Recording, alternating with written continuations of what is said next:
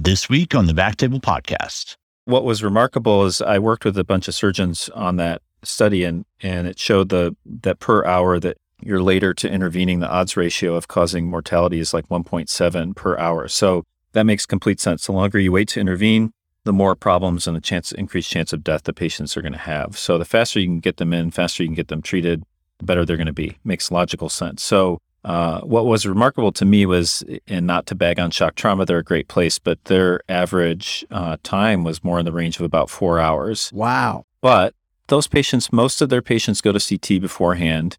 Ours do not. We still operate on a very archaic protocol, but it actually works quite well. And that is, they come into the ER, you rule out solid organ injury. So either by FAST or DPL, you say, okay, there's no intraperitoneal blood, they're unstable, they have a known pelvic fracture, just go to IR. So we're pretty quick, and our average time was about 80-something minutes to get them into the angio suite.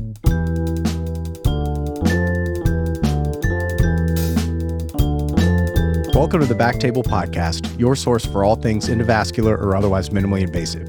You can find all previous episodes of the podcast on iTunes, Spotify, or backtable.com. Subscribe to the podcast, leave us a review, or reach out to us on Twitter or email to let us know how we can make this a more valuable resource for the endovascular community. Today's Backtable Podcast is sponsored by Boston Scientific Interventional Oncology and Embolization Division, or IOE.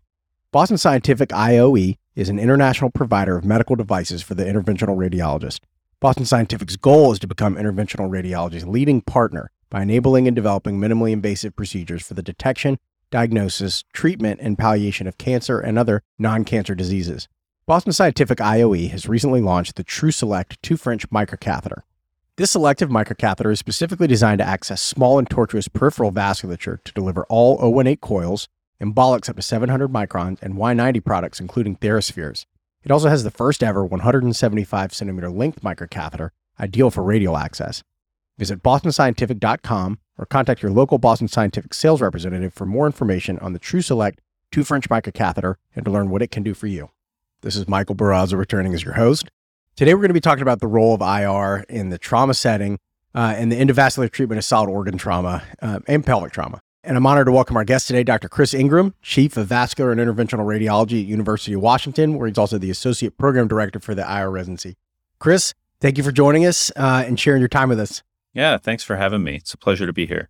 Chris, a lot of our listeners are medical students and trainees. And so before we start getting into how you're treating trauma patients at UW, I was hoping you could tell us a little bit about your residency program for any potential applicants listening. Sure. So I was, to tout my own horn here, I was the founding program director for the integrated residency. So I was of the old school of being part of the VIR fellowship, which of course was founded more than 20, almost 30 years ago.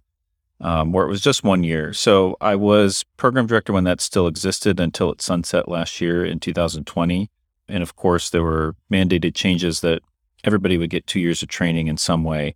So really helped get that going here at the UW. And we were part of sort of the first wave of programs that were accepted or accredited by the ACGME for that. So since about 2016, we've had that residency, the integrated, so med students that can apply directly for medical school, and the independent we also offer here. So people that decide later or after doing a DR residency that they want to do IR, they also can. So we have 3 positions per year in our integrated residency. So we take 3 med students a year into each class. We've done that for, I think, probably our 5th match cycle will be coming up. And then the independent, I still value that quite a bit because you find some great people that decide later that they want to do IR. And we offer 1 to 2 spots for that every year. Seems like you guys do a little bit of everything. I mean, it's a pretty well-rounded program from what I understand. What do you guys do a lot of? Yeah, so I actually came from New York. I went to NYU for medical school, which is now free. Good luck to everybody that's there. You guys are lucky. But I came out here, and what's unique about here, and part of the reason I matched here, I actually, as a side note, matched in general surgery. I started as a surgeon in a former life and then switched into radiology. But what drew me here was the geographic standpoint of UW is really unique. And the reason for that, or what that gives to trainees, not just radiologists, but anybody that comes here, is really quite a mix of cases. You'll see everything. So when I was in Manhattan, there are 4 other really great medical schools on that island alone. But out here, you're really the only gig in town. No, there are a couple of smaller private hospitals, one of which offers some residency program. Actually, two of them do, but nothing quite like an academic program here. So you see quite a bit of trauma. I mean, we're one of the busiest trauma centers in the country. And what I tell people is that part of that is the geographic landmass that we cover includes Alaska. We talk about the WWAMI region, which stands for Washington, Wyoming, Alaska, Idaho, and Montana. So really, it's about a third of the U.S. landmass that we're covering. So not only does that mean trauma patients come here, we're the only level 1 trauma center for that region, but also complex oncology, transplant patients, pretty much anything that can't be done. And throughout that region, there's a lot of small hospitals. That doesn't mean that in Spokane or Anchorage there aren't good hospitals. There are, but a lot of times they can't handle advanced things. Sure. So you see everything from car accidents, but fishermen, boat fishermen, crab fishermen, bear manglings. It's pretty interesting what you get here. So you get the gamut. And we do serve a large immigrant population in Washington due to migrant workers. So you get, rare tropical diseases and things like that here as well. Do the residents work exclusively at University of Washington, or are there any other sites that you guys routinely cover? Yeah, so we're affiliated with our trauma hospital, which is an integral part of it, which is Harborview Medical Center. So that's, that serves the county, King County, and our indigent population. It's really a city community hospital. And then the University of Washington is sort of the flagship university center. Sure. And then we're affiliated with our Veterans Hospital here in Puget Sound, Seattle Children's, which is our pediatric hospital here.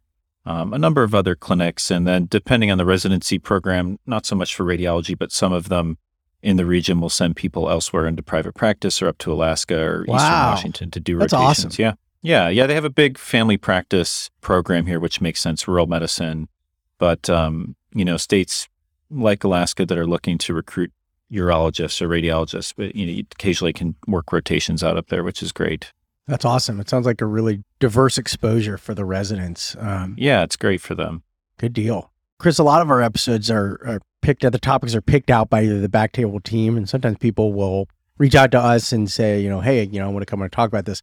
This one was my idea. I really wanted to talk about trauma, and I wanted to be the one who hosted it. It's, it's a large part of my practice as well. And it's one of the two favorite things that I do in IR. I mean, these cases they're quick, they're effective, gratifying, and it's one of the most immediately impactful things that we do. And one of the handful of times where you sometimes get to say, it's like, oh, wow, just save that guy's life. So what about you? I mean, it's not only a large part of your practice, but, also one of your clinical and research focuses. How did you get into trauma? What is it about it that makes this your thing? Yeah, so I think part of it comes from my start in surgery. So I did 2 years. Okay. I was a general surgery resident with the intent of doing thoracic probably, but I think there was a change of heart that I had, and I always encourage medical students, if you don't have it figured out now, don't worry. Some of the best people I've met in medicine have changed fields, and what's interesting in IR, even in my group, there are people that were in orthopedics, plastic surgery, medicine. One of my guys is a pharmacist here, or was a pharmacist in a former life. So a lot of times you end up doing your training and you realize, hey, I really like what they're doing. And I didn't really have much exposure to radiology in medical school. So I kind of was in the old school, hey, medicine or surgery type of mindset. And I chose surgery. And then once I got here, I really enjoyed working in trauma. It was a very trauma heavy program. Yeah. And I loved working at Harborview. And we were kind of on the front lines. Things have changed. Now they have an emergency residency program here. They did not when I was a trainee initially. It was just you staff the ER, and there was a surgery side and a medicine side, and that was it. Really? Really. So it really is like Grey's Anatomy.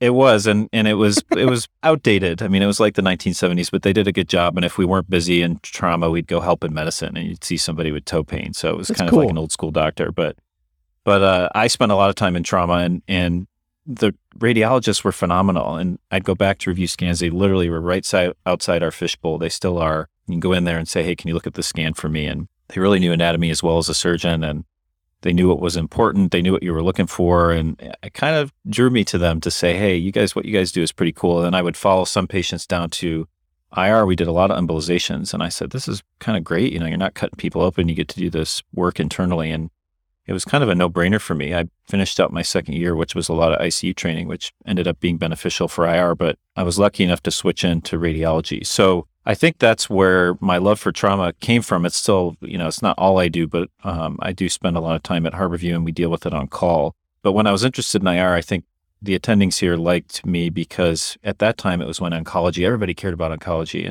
And And I was like, I like trauma. I like the dialysis where all the stuff that we were doing at Harborview. So kind of everything else. I bet you were really popular. Yeah, right. So everybody wanted to do oncology. I was like, I think trauma and everything else we do in IR is really interesting. So we have a really heavy volume here. When you look at solid organ and pelvic trauma, I mean, we're probably the busiest place in the country for number of embolizations that we do. So there's plenty of it. And I always tell the trainees, you'll be better trained here than probably most people will be in their career. So, and then our radiologists are great. So research opportunities and looking at imaging before and after intervention is really helpful. And, cost effectiveness. You mentioned when you reach out to me about a study we recently published about getting patients into the angio suite quickly, how important that is. So there's really a lot we can do in most states, particularly the state of Washington, has a good trauma registry to follow patients. So it's pretty easy to do research, and the surgery teams have pretty good coordinators and support. Well, let's talk a little bit about the trauma team at University of Washington. Presumably there are a lot of components of the team. Is it mainly trauma surgery that is kind of quarterbacking it? Yeah, correct. And I think that historically comes from, like I said, that separation in the ER between surgery and medicine. They kind of just would come see every patient. Now, since the emergency room has its own residency and a lot of ER trained physicians, they're part of that. And they're obviously the doctors that are staffing the ER for when the patients come in. But if a trauma code gets activated, depending on the level of instability or severity of the injury, a lot of times the trauma surgeons are already there waiting. Otherwise, if there's stable trauma, then surgery is consulted. They come see the patient. So when do you guys get activated? I mean, do you get an alert anytime there's a level 1 trauma, or, does it kind of happen? They decide if we're going to need to be involved and then let you know.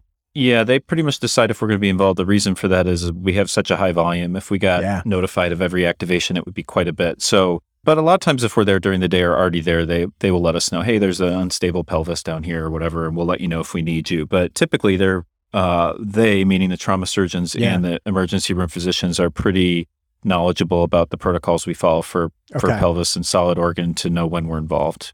That's really useful. That was something I was going to ask you. And I've noticed that, in my own experience, mainly in academic centers, the trauma surgeons are pretty comfortable with, understanding when we would normally come in and do a procedure. Correct. And so, that's what I was wondering. I mean, do they usually just consult you on patients that you're going to have to embolize, or do you guys end up having to see some of these other kind of lower grade injuries where, they're not really sure? Yeah, I would say they're good about reaching out in either case. Usually they'll let us know, hey, we need you. And I always teach my trainees, look at the imaging, but if they ask you to come in. You don't really need to argue it or learn more. Just get a sense of what their injuries are and how stable is the patient. Are you moving them down there? Now, we're strategically or geographically within the hospital beneficial that we're right down the hall from where the ER is. So it's easy to get patients down there. But for the lower grade injuries or ones that they're questioning, maybe the patient's up on the unit, they came in yesterday, they seem like they could be unstable. They'll reach out to us and say, hey, can you take a look at this? And we'll review it with them. Yeah, I kind of feel the same way. If I get a call out, if they want me to do it, that's not something I really fight about, Yeah, and it's usually reasonable. And of course, there are going to be cases where you walk in there and say, this is going to be nothing, and it turns out to be a disaster. And other ones where, you think they're going to be fine and they're not. So it works both ways. Totally. And I don't want to be the one responsible for someone called me and it's like, hey, kind of on the fence about the splenic injury. We kind of want you guys to come in and embolize it. And I don't want to say no and then have the spleen rupture. Yeah. I've always been surprised. Sometimes you're surprised in a good way and the opposite. So usually just go do it. And most of the time, like you, or as you gain experience, if you're comfortable with trauma, it's very straightforward. It's almost always the same sort of strategy for treatment. So it doesn't take that long. When you get good at it, most of them are very routine. Yeah, they're fast, they're exciting, they're fun cases. Honestly, it's one of my favorite things I do. Yeah. So when you guys get consulted, I mean, I know that you guys are doing this too. I mean, they track the times for pretty much everything. What's the time expectation for you guys to be there available? Yeah, so we have a benefit that our tech is in-house 24 hours, and that's because our angio suites, at Harborview, we also cover cardiac cath and neuro for stroke. So there's someone always around because we all look at those metrics, door to balloon for cardiac intervention for stroke, and then similarly for trauma. I'd say, going back to my paper, we're the slowest, and that's because patients have other injuries. When you come in for a stroke, it's one thing, cardiac cath, usually one thing. But for us, you're dealing with a head injury, lacerations everywhere. You got teams all over the patient, so it tends to move slower. But our techs are there, so they're usually the fastest one to set up the room. Now, what if they're dealing with a stroke in another room, or cardiac cath, they usually will have to call someone else in. But so the expectation is that you get there within a half an hour. That's pretty good. Yeah. And then the nurses and anesthesia that are actually in-house, and they, our stat nurses or after-hour nurses will be with the patient. So that's never the delay. And I would say as a physician, all of us live pretty close to the hospital. And in my career, maybe the patient's been on the table waiting for me 2 times in the past 10 years. So it's usually not the physician that's holding it up. It's loading the patient and getting absolutely. all the hardware and traction. I mean, that's stroke and cardiac. I mean, even though they're dealing with the brain and the heart, I think we've got other issues to deal with, which are challenging. Very much. And the workup is all different, and it's all going to vary depending on, what is injured. But Exactly. no, my group also covers stroke. And so that, this is a challenge we've had when you get a level 1 trauma and a stroke at the same time. We are considering making that move to keep our techs in house. And we've had to arrange, backup coverage for techs for that exact reason.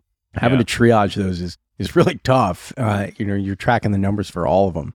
Yeah, we have kind of, there's always that tech at night, and then there's cardiac has its own call system because they usually require 2 techs, one to scrub, one to film. I'm not as familiar with that, but I understand their software is a little different for what they're doing and monitoring the patient. But so there's basically 3 groups of techs that take calls. So we're lucky. I know some people aren't. Yeah, that's really in smaller nice. cities, they're calling somebody in for these things.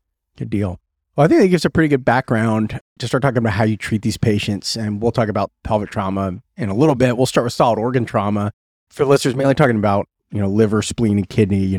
We always have, the occasional outlier like an intercostal bleed, or we actually also do where I am a head and neck trauma, which can be kind of can be pretty challenging for some of those. So anyway, just, I know every injury is different. Every patient is different. But what do you consider, the general indications for doing an embolization for solid organ trauma? Yeah, I usually, I see IR has evolved over the years, especially here. We were early to adopt this as sort of consultations, not just putting an order in the fax machine and you do it. But when it comes to trauma, we have a good relationship with our trauma surgeons. I usually say when they ask for it, I do it. Me too. That doesn't mean I'm not thinking about what it is, but it's like, well, that's a grade 2, so I don't think I should be doing it. No, they usually make a good case for it of the patient's been unstable. I already took him to the OR. I don't know what's going on. Can you just take a look? Well, why not? It doesn't really hurt to do an angio. That's how it all started, was diagnostic angiograms, right? And you're there. You can intervene if you need to, as long as the patient can travel down. A lot of times I will just do it. So, when you look at recommendations from trauma societies and SIR about what the right thing to do is, there's a general trend to higher grade lacs going to angio, but I've had some pretty nasty lower grade lacs that just happen to be probably through a vessel or some high real estate area, which can be bad. So if and that's the thing with trauma, sometimes you get away from actually thinking about the whole picture and you're just going based on an algorithm. But, when it comes down to it, you're unsure, just bring the patient to angio and see what's going on. I agree, but that does bring up an interesting question. I mean, most of the time I have one of those where I'm kind of on the fence and, they want me to take a look, or I feel like taking a look. Most of the time I'm still doing the embolization on those cases. Do you often run into a scenario where you end up just doing a diagnostic angio? Yeah, I would say that I lean probably like you towards, I can always find something to embolize. If the patient's with me and unstable, then I think there's some benefit to empiric embolization, particularly for pelvis. We can talk about that. Yeah. Or liver, but in a spleen, if they're grade 3 or higher, or there was some vascular injury on the CAT scan, then I'm just going to embolize, because you usually don't see active XTRAV. So I think that a misconception amongst the surgeons, and I teach the trainees this a lot of times, is they'll tell us, oh, what did you see? Was there active XTRAV, or only embolize if you see active XTRAV? And I say that's not how it works. And there are good studies that show that the spleen usually won't even bleed until it's manipulated intraoperatively. So it can be intermittent. There are times where I may not embolize if I really feel, okay, the patient's stable. Maybe they've stopped. The injury wasn't that bad. The lac is small. But if they had the whole right lobe of their liver was, had this huge laceration, I don't think giving some gel foam is really that harmful if you need to. So what are you doing with hemodynamically unstable patients? Because, the board question is that if they're unstable, it's a laparotomy, but I'm treating a lot of borderline unstable patients, like not to the point where like I'm worried about them coding during the embolization, but that's sometimes that's the reason for the consult. It's like, hey, we were watching this laceration, patient's getting a little bit, blood pressure getting a little bit low. What's your take on that? Yeah, good question. I think that probably similar to most trauma centers, unstable patients, solid organ injury, go to the OR. But again, there are those patients that they're stable, they go up to the unit, they're is drifting? How much is a drift? When do you start to worry? Maybe they've had a couple soft pressures. Do they really need to go to the OR and get their spleen removed and they're a young patient? I think that's where the surgeons are kind of saying, Okay. why don't you just try to embolize? If we're going to take out their whole spleen or part of their liver to do this, why not see if you can control it first? Now, that may affect your outcomes in looking at non-operative management if it fails, but I don't really think it hurts to try those cases. I would say I've seen them quite a bit in splenic injury patients where they're a bit tenuous. Maybe they should go to the OR. I'm perfectly fine trying to embolize those and see if it helps them, because what's the alternative? If they get their spleen out, I'll take a chance. Yeah, it usually seems to be spleens for me too. Hey, a question I had for you that I hadn't originally thought to ask is that, you guys also cover a large children's hospital. I'm covering one as well. And traditionally, we've not done embolizations in pediatric patients. Has there been any shift in the trends toward treating the, young patients or younger patients with solid organ trauma endovascularly? Yes. We originally developed our protocol, particularly for spleen, for only 18 or older. Then you'd see the occasional 16, 17-year-old that looked like a full-size adult that they would send to us. But since that paper came out in JVIR, I think it was in the past year, looking at pediatric patients, our surgeons have been more comfortable with us trying that. And I think particularly for splenic salvage and young kids, you want to avoid taking it out. So I think historically they'd sit on them for quite a while, let their crit drift pretty low before they pulled the trigger to bring them to the OR. But I think they're comfortable now sending some of them to us. We're just now starting to see a shift. It's very early. We're not doing much, but we finally reached a point where we have to have a call team for the children's hospital because this is coming. Wow. They're so busy. Yeah. Well, I know we're not doing many embolizations there at all, but we need to have that availability because, like you said, we get a lot of 15 and 16-year-olds in South. People getting ATV injuries all the time, and totally. We see a lot. Yeah, and ours don't go to our children's hospital. All trauma comes to our trauma center, even though it's not specifically a peds hospital, but we do have a peds team there. Now, the occasional kid falling off here, it's a horse, not an ATV, but kid falling off of something will make its way into the children's hospital, but a lot of times they'll just transfer them. Yeah. We used to transfer the patients from the children's hospital to our house right across the street. We just now got to where we'll go there and do the cases. Right. One more thing I see in embolizations just across the board, mainly for trauma or GI bleeds is, you see a lot of these patients who have been a little bit unstable. The arteries are clamped down either from vasopressors or just from blood loss. To me, I've always wondered, approaching these for embolization, sizing coils and whatever else I use based on the size of the vessel. But the size of the vessel when I'm treating it may be much smaller than, that would have been 6 hours earlier. I'm curious if if that's something that you think about. Does it, affect your, device selection? And have you ever seen any issues where they rebleed? Absolutely. So great point. And I always bring this up to my trainees is you got to overdo it. You got to oversize because the patient, when they're on the table, they're usually clamped down, hypotensive, vasoconstricted. And I've actually seen mistakes of not just myself or my colleagues, but patients coming in from outside. Maybe they were treated in some other city yesterday for a renal injury, and then all of a sudden you put them on the table and it looks like there's a coil just floating in this bigger vessel. Well, you put the coil in, now maybe their pressure's going back up, they've stopped bleeding a bit, and they get resuscitated, things open up. So what I was taught and what I've learned is two things. Poke the bear. If you see an injury on the scan somewhere, go after it. Don't just do a base catheter run and say, oh, it looks good, bye. Nope, get out to the area. Make sure that it hasn't intermittently stopped or clamped itself down. You really want to make sure that it's not there.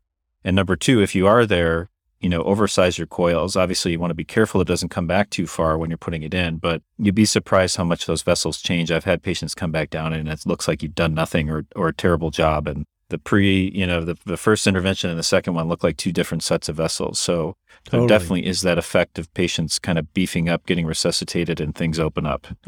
Yeah, sometimes it opens up on the table, but it seems to me, and maybe this is just because I'm, haven't done as many of those where they're on the vasopressor. It seems to me that, a clamped down vessel can typically accommodate a larger coil than a native vessel of that size. Absolutely. Yep. Yeah. Absolutely. Yeah, you can usually make it fit and sometimes get creative with, use some gel foam or liquid embolic too to help stop that bleeding, to really shut it down too. Yeah. And a lot has changed for me in terms of coil selection since the advent of detachables. When I was in training, the first time I'd used a detachable, I think I used one detachable coil as a fellow at Penn. I'd never used one before. And then, I go out to my next job and I have to it's hard work for me to get a Nestor. Like it's pretty much all I have are detachables. What are you primarily using?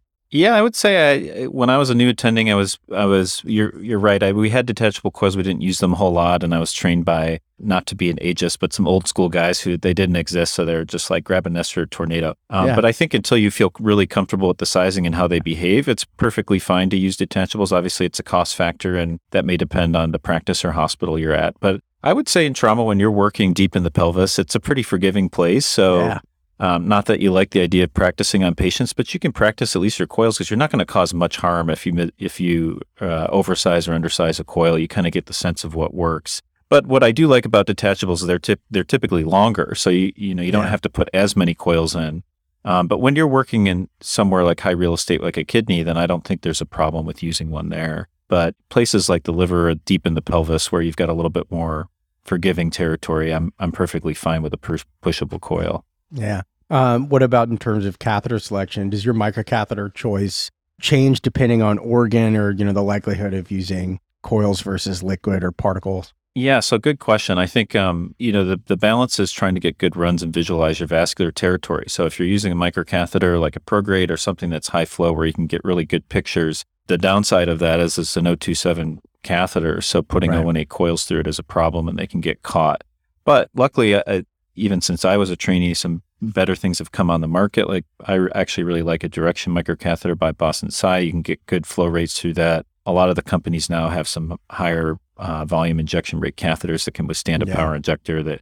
That way you can just get out to where you're going, leave it there and drop the coil. So I think there's a lot of better stuff out there now that you don't need to make that change. Yeah, we use a lot of the Direction. I'm also a fan of like the True Select for the facial embolizations when we get gunshot wounds. Anything like really tortuous or really small. That's a great new catheter. Yeah, it's nice. Okay, let's talk about some specific organs, starting with the spleen. Chris, why does proximal versus distal splenic embolization matter, for our trainees, and what's your goal? Yeah, so I think when I was a trainee, there really was the shift towards proximal embolization. Yeah. And by proximal, I want to remind people, if you're new to this, that it doesn't mean right where the splenic starts. It just means further back in the territory. It's actually almost like a mid-splenic embolization. Yeah. So what you're looking for is you're going to be dropping a coil or a plug sort of in the mid-splenic artery. And the whole theory behind it is you're decreasing the pressure head that's heading into the spleen to allow the spleen to heal. So most of the time there's a splenic lac. It's usually the upper pole or mid pole. Not always. It can be more complicated, but you're trying to decrease the amount of blood going in there so that the blood that is there or the lac that is there can clot and heal the injury that's there.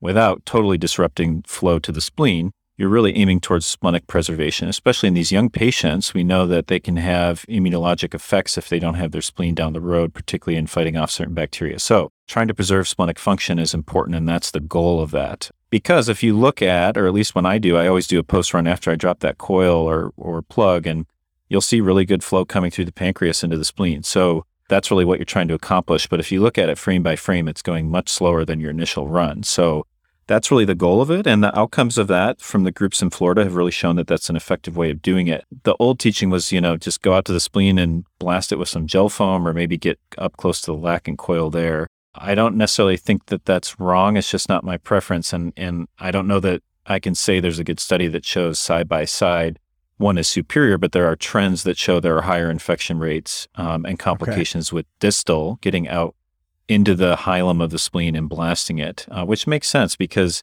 they've already got an injury there. You're throwing a bunch of gel foam at it. It becomes dead tissue. They're at higher risk of an abscess or infection.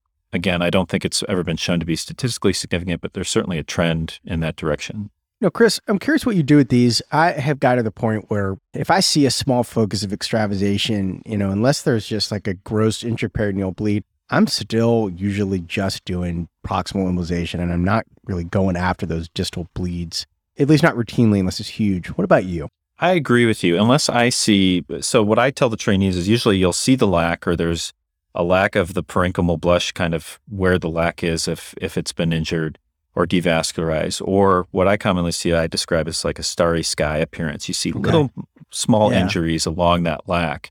And those are probably just small vascular pseudoAs or something like that. And what I go after is if I do see a pseudoaneurysm, that's focal or a really large focal bleed, I think it's worth getting as selective as possible, taking care of it, because once you do a proximal embolization, you're hosing yourself for getting back in. So you don't have a way back in unless you do a direct stick under CT or ultrasound, which partners of mine have had to do if a pseudo-A is developed later or you just didn't see it the first time. So if I see a big pseudo-A, some area that's absolutely gushing way out there, I go after it. Those little areas of active extrad, those little starry sky, don't worry about it. Okay. Proximal embo, decrease the pressure head, usually stops. Okay.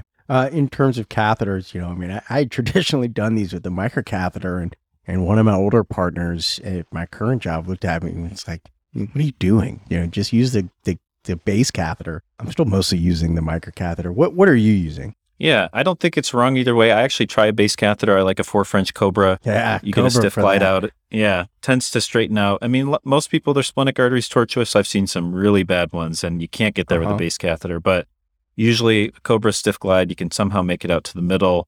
You can drop a plug. It's really fast. But that doesn't always work at midnight, 1 a.m. If you need a microcatheter, it's not a sign of weakness. It actually works just as well. There are plenty of coils that go through them. Actually, pod coils, which have come on the market in the past few years, I think those can go through a Prograte. So they're great. Those work. Yeah, those work really well. And you know what? You put 3 or 4 of them in, it doesn't take that long. You get as good of a result as an Amplatzer plug. I say that's just as good. Yes, so I'm using a lot of, I'm using some detachables there. I'm using the Boston Scientific coil, the interlocks. I'm using a decent bit of interlocks here. But yeah, those work great. So this is a basic question about embolization for the trainees. Let's say you're using a Nestor or even a detachable coil. What can what would you see on an angio when you're trying to get the coil out that would tell you your coil is undersized or oversized? Yeah, good question. So I would say in my experience, most of the time, an adult splenic artery is going to be somewhere around 6 millimeters. Again, they can be clamped down.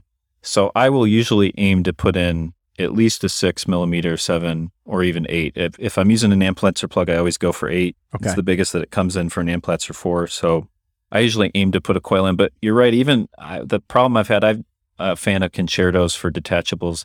They don't form that great in the splenic. They just don't catch the edge, whether they're undersized or oversized. I've had trouble with that too. Yeah, and a lot of times, because they're not the bulkiest of coils, you'll seat the coil and it's not quite thrombosing yet, and I've even had the blood that's coming kind of push it downstream so it can float down towards the hilum. Yeah, I think any of us who've done enough of them have had that happen, or you got this nice coil plug and I've seen it just whoosh, and probably what happens is the patient's stopping bleeding, they get a little resuscitated and the thing just moves. But I do find pods have overcome that. They're a bit bulkier. They work well, and then the old school Tornadoes, Nestors work well. But I would say if, when you're getting more comfortable with this, measure it real time. Maybe it's a smaller, thinner patient that their vessel's a little smaller, and oversize it by 1 or 2 millimeters are usually fine. And I've had plenty that look beautiful, and I've had plenty that look ugly, but they accomplish the same thing. So don't worry about it. Yeah, I've noticed with splenics, like it really with coils of any type, sometimes it's hard to get it to kind of flop over in the proximal splenic artery. And so, if I'm using pod coils, interlocks, and concertos, any one where you have a choice between a regular coil and a soft coil, this is somewhere where I pretty much always choose this soft selection. It tends to form better for me. Exactly. And then after that, I don't care what I use. And if I've really had a hard time forming the coil, if I can't, I will park it in the pancreatica magna or the upper pole branch, and it's not the end of the world. If you go into the origin of those, there's going to be good collateral. So if you really need to get it to seat itself in something, use those as an anchor. Yeah.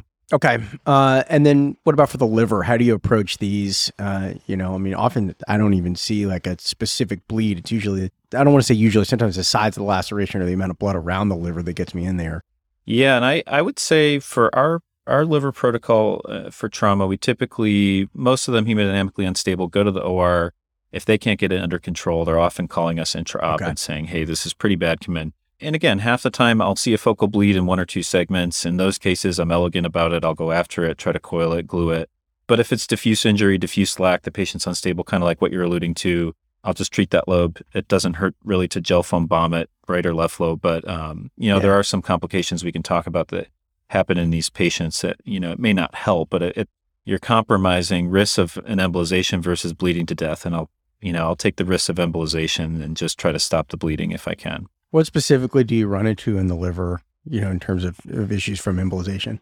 Yeah, so one of my former colleagues here, Sharon Kwan, she used to be here, now she's at Utah. She did a study with the surgeons looking at post-embolization complications after specifically liver embolizations.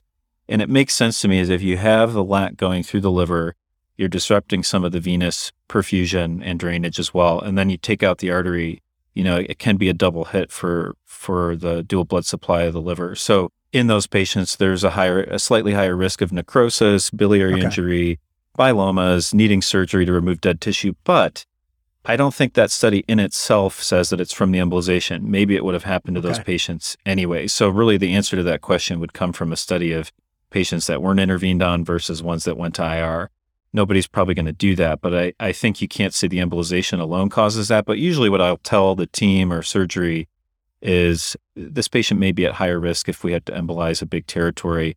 Just keep an eye on them that they're not developing liver necrosis.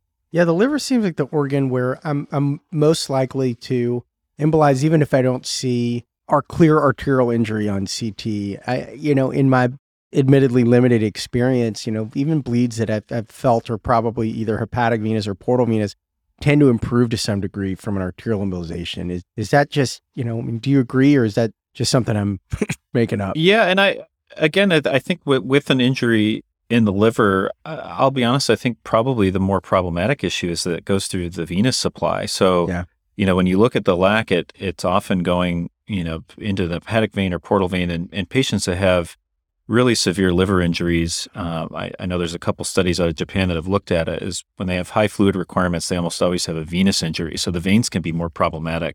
But you're right that I feel zero guilt. Maybe if I can decrease the pressure head or some flow into this area, it might help, right? I mean, even if it's coming from partly the portal, decreasing a little bit of the blood supply to the artery to let it heal, I don't think you lose much by doing that. Okay. One more thing. You say you use glue sometimes in the liver. When are you using glue instead of gel foam, for example?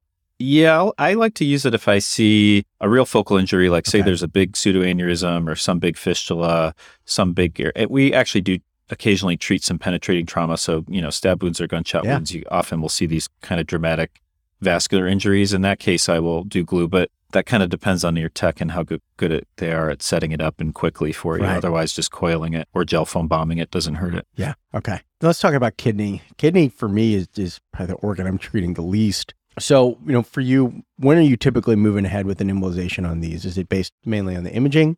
Yeah. So kidney, for anybody that does a lot of trauma, the least injured organ, it's only about, major kidney or renal injuries are like 1% to 3% of solid organ injuries. So you're not going to see them often. And I would say I only end up doing a couple a year. And probably that's the one organ most people feel the least comfortable or at least have the least experience in.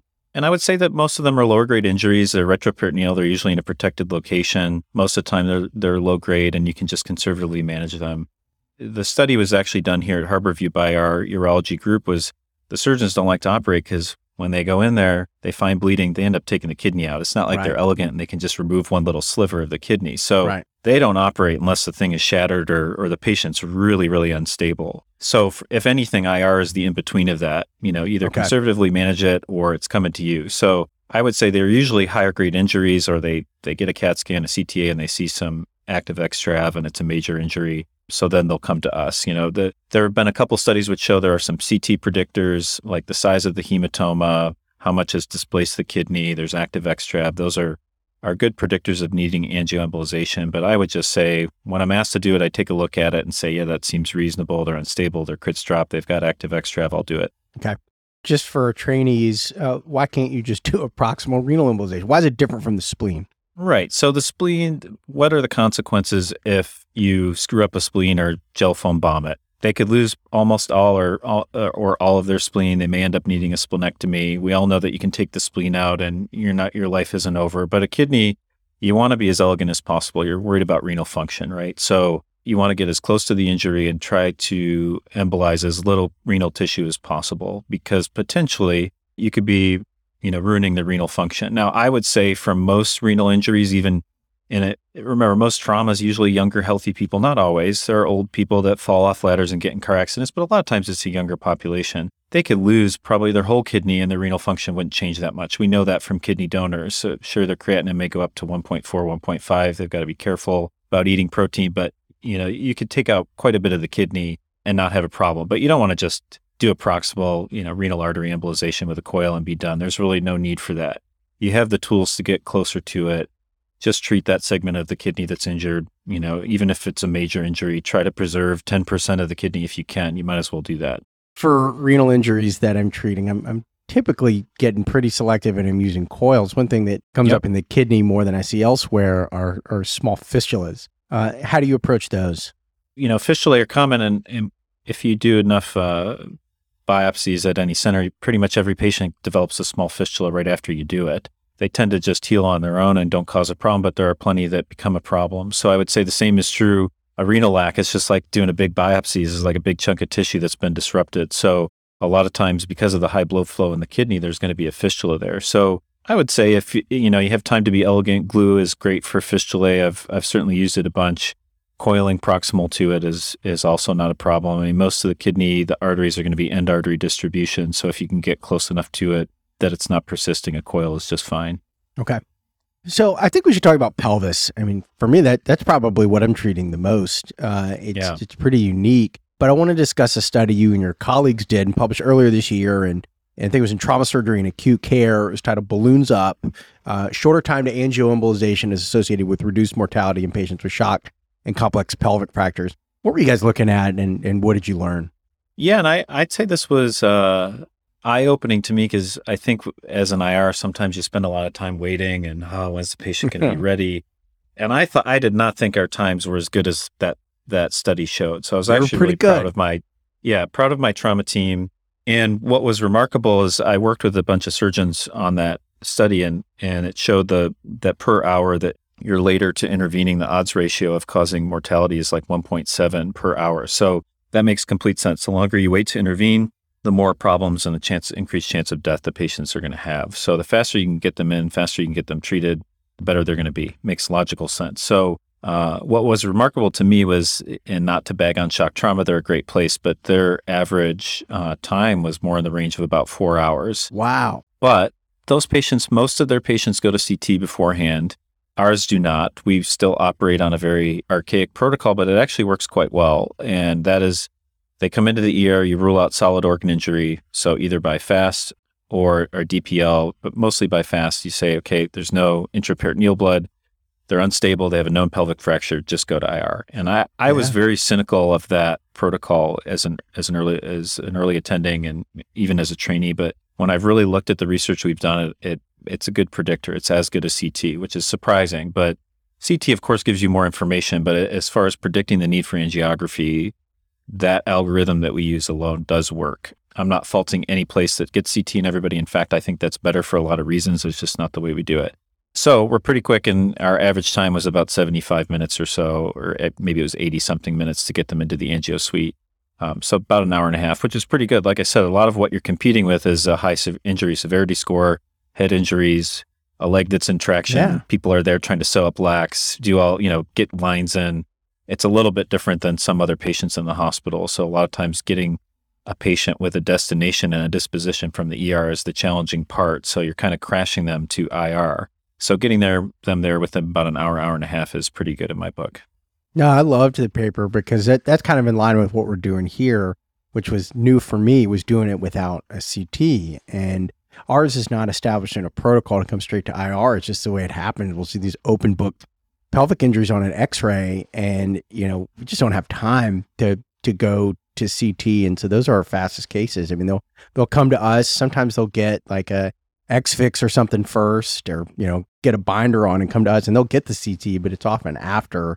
And I'm with you. I mean, it's an important point. I mean, these open book pelvic injuries, I mean, if you don't mind, telling for our trainees, like, I mean, why did those contribute so much to pelvic, to hemodynamic instability compared to, like a splenic injury? Yeah. And I think the main issue there is the vessels involved. There are so many. So I tell people what I was taught by one of my old school attendings in the ER was rings break in two places, right? So it's like holding a pretzel.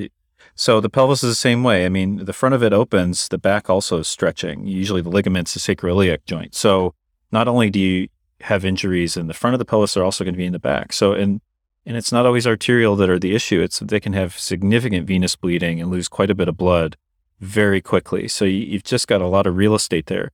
A splenic injury can be really bad. Patients can be hypotensive, but the territory and the number of vessels there is much different than in the pelvis. So the main difference is just the amount of vessels, and you can lose quite a bit of blood going into no man's land before it's a problem.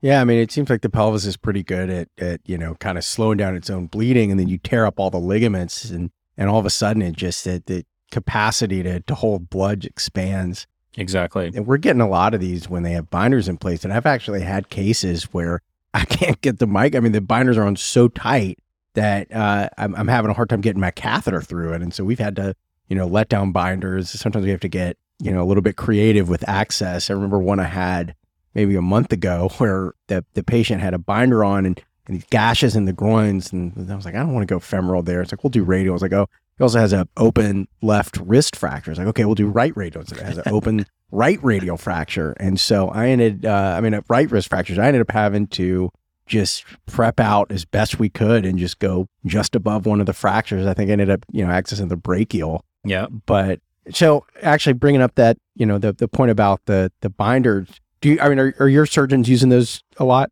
We have a whole pelvic trauma team, which I think is unusual just because we see so much of it, probably due to our referral base and just some high mechanism injuries. But the benefit here is that once they come in from the field, they're sheeted by ortho. So you can cut through the sheet. So I almost never have a problem with access, but I could see how at some centers, if they just leave the binder in place or whatever they put in on the outside, get them down to IR. So I think in those cases, radial is a really good way to go, or brachial. And we all have those cases where we remember of, oh, this is occluded and you're getting access in these weird spots or in multiple spots. I've certainly been there. Or you go to get access and there's this huge degloving groin injury. The poor patient's got tissue hanging off. So a lot of times, how it looks on X-ray or CT is not what shows up in the bay. So you got to get creative. I don't always do it, but I'll sometimes, if they have a binder on, I'll do my embolization and then take the binder down and then do another one.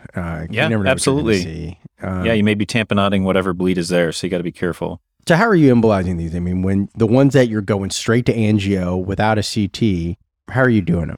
Yeah. So, typically, and we published a paper here several years ago, you got to check the external iliac arteries in addition to your internal. Every up to time. 20%. Yeah. Up to 20% of injuries come off the external, and the most common culprits are replaced obturator, some external pudendal, and other random branches, inferior epigastrics, circumflex arteries. But so frequently you have injuries there, but of course the main culprits, your superior glute, obturators, internal pudendals are the most commonly injured ones. So we check both sides, 4-vessel angio. I would say gel foam here is my friend. It's easy. It's forgiving. You can take out both internals with a very low risk. One of my partners here, Wayne Monsky, published that out of Davis over 10 years ago, that you can do it with a relatively low risk of complications or long-term complications.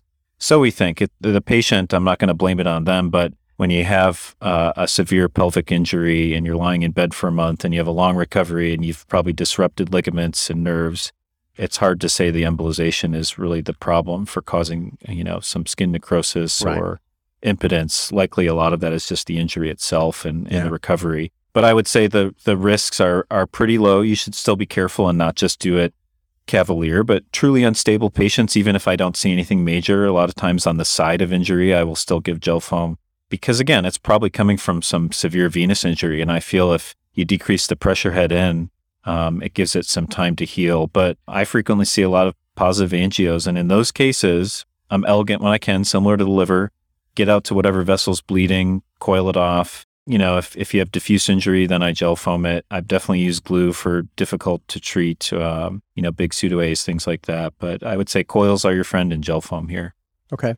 So I have 2 questions about that. When you see a specific artery that's injured, and you go out and you coil that, are you still gel foaming the internal iliac after that, or doing the other side as well, or it all depends? Not necessarily. It all depends. I would, again, if the patient's super unstable, I would say I feel pretty satisfied if I see, internal pudendals bleeding, go out, coil it. That probably was, and that's close to where their injury was, then I feel satisfied with that. If I see other sort of diffuse injuries, little pseudo-A's, things like that, then sure, maybe I'll put in some gel foam afterwards. Okay. That's an area where probably more than anywhere else, that's when I'm getting the patients whose arteries are really clamped down and the internal iliac just all absolutely spasmed. And so when I see this spasm, even if I don't see extravasation, I'm gel foaming both sides for those ones, at least, like every time. Yeah, exactly. And again, the risk of causing a complication is not zero, but I would say that when those patients, it's life or death, take the risks and keep them alive and stop the bleeding. Another question I have about this, here and in the liver, I use a lot of gel foam, and something I've always wondered is Chris, I mean, do you think that the way you mix up the gel foam, I mean, the actual amount of that pad that you use, do you think it really matters? I'd like to think so. I try to tailor it to what I'm trying to do. Do I see a lot of diffuse injury where I need it to go far, or do I need to get in and out of there and I want some thick stuff to plug it up? What I would say is I have made the mistake in my early years of underembolizing.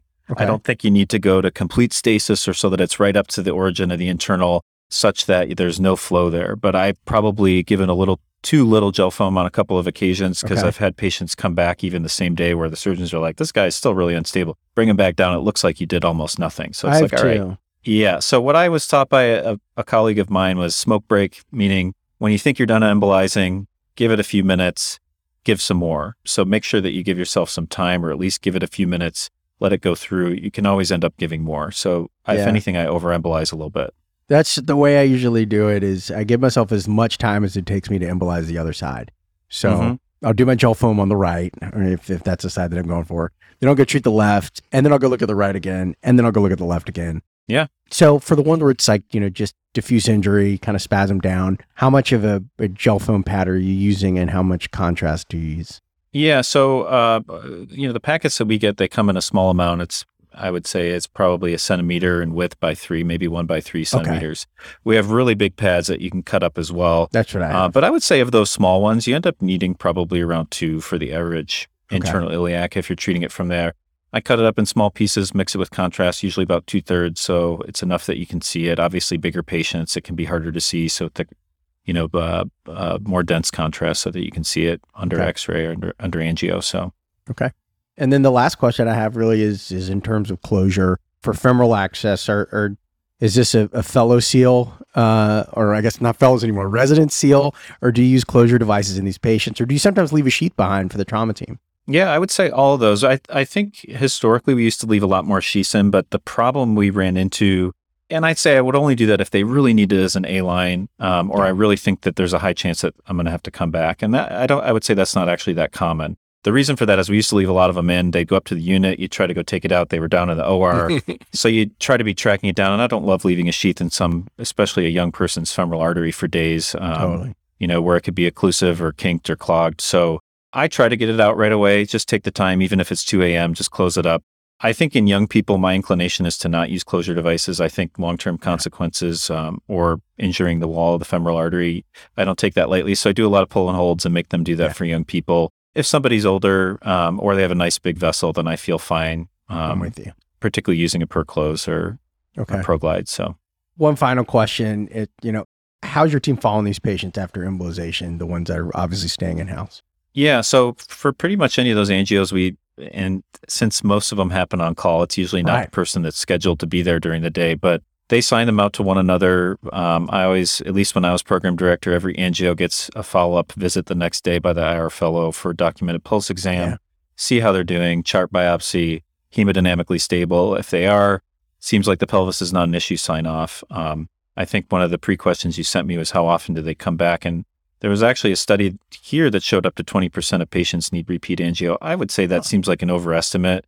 I would say less than 10%, but it's real. And again, sometimes, like we've been talking about, you've treated it, the patients get resuscitated, some other thing blows open that you didn't see the first time. Yeah. So, and you have to remember a lot of these bleeds are intermittent. The patients have vasospasm.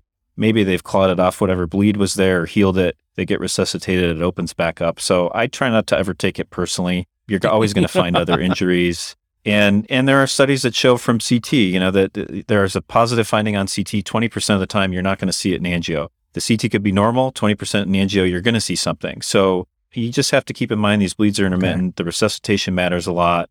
What you see on angio, just treat it. And again, if they're unstable, I just empirically treat a lot of these patients if I feel like it's necessary. Man, that is a really awesome look at this. I think we got a really comprehensive review of this. Is there anything else that, you think is important to cover that I missed? Not really. I would say their SIR made some consensus guidelines, which I was on. I don't tout that as advertising for myself, but It's a really good review of trauma that, Sid Padia, who's down in LA, who used to be here, and one of my colleagues, we published that. It's a really good review of trauma, I think, particularly for trainees. I also wrote a review with some of my colleagues for Rankin Bray. There's a good chapter on that if anybody wants some further reading. The one other thing I would say is what becomes complicated territory: pelvis, solid organ, there's a lot out there. Extremities, it's always hard to know what to do with those. Oh, yeah. Yeah, and I would just say I put a couple things in there as far as what to do with extremities. I think you're going to run into lower much more than upper. Upper, you're almost never going to treat anything up there unless it's diagnostic for surgical planning, so I don't want anybody to stress about that. But kind of like what you were mentioning, you get some weird chest wall things. I think those are actually the fun ones. An internal mammary, because they did an open chest and they hit it. I've run into some really weird things, but I think, the legs are a little tricky territory because you don't want to cause, dead tissue. So what I would say is below the knee in a healthy person, you can take out up to 2 vessels if they've got a 3-vessel runoff, or at least you think they would have. So if they've got 1 vessel, you're fine. If you really needed to do some damage control, try never to embolize any branches of the profunda if you can avoid it, just because you can cause some necrosis of the thigh. Little branches, femoral circumflex, totally fine. Most of the time, though, when I've been in extremities, again, it's looking at the angio to make sure they don't have some terribly dislocated, maybe their knee's dislocated and the arteries thrombosed or something. It's usually in planning for sort of some surgical thing. So it's rare that I've intervened down there. Yeah, you're right, though, that, some of those different ones, the chest wall or the extremity, those are some of the fun ones. They're fun. And I think as a compliment to us, and maybe to you too, a lot of times people are like, can you embolize that? And you go, look at the patient. It's right here. It's like you could probably just put pressure on all the time. So I think, I think just remind yourself, and the reason you're not seeing extremity ones is either they need to go to the OR and get fixed right away, or just put some pressure on it. You get a lot of calls about thigh ones or even these spontaneous hematomas in the thigh. I just tell people, wrap it up. There's no reason to embolize that unless it's really catastrophic. Yeah, no, I'm with you. All right, man. Well, Chris, thank you. This was fantastic. Yeah, and thanks to our listeners for joining us. Thank you so much for listening. If you haven't already, make sure to subscribe, rate the podcast 5 stars, and share with a friend. If you have any questions or comments, direct message us at @_Backtable on Instagram, Twitter, or LinkedIn. Backtable is produced and hosted by myself, Aaron Fritz, and co-hosts Chris Beck, Sabine Dond, Michael Barraza, Brian Hartley. Our audio team lead is Kieran Gannon, with support from Caleb Hodson and Ness Smith-Savadoff. Design and digital marketing led by Brian Schmitz, with support from Zubi Sayed. Article and transcript support by Taylor Robinson. And Delaney Aguilar. Social media and PR by Ann Dang. And newsletter by Lauren Fang. Intro and extra music is Ripperoo by Skeptic Moon. Find us on Spotify or at local live music venues in New Orleans, Louisiana. Thanks again for listening, and see you next week.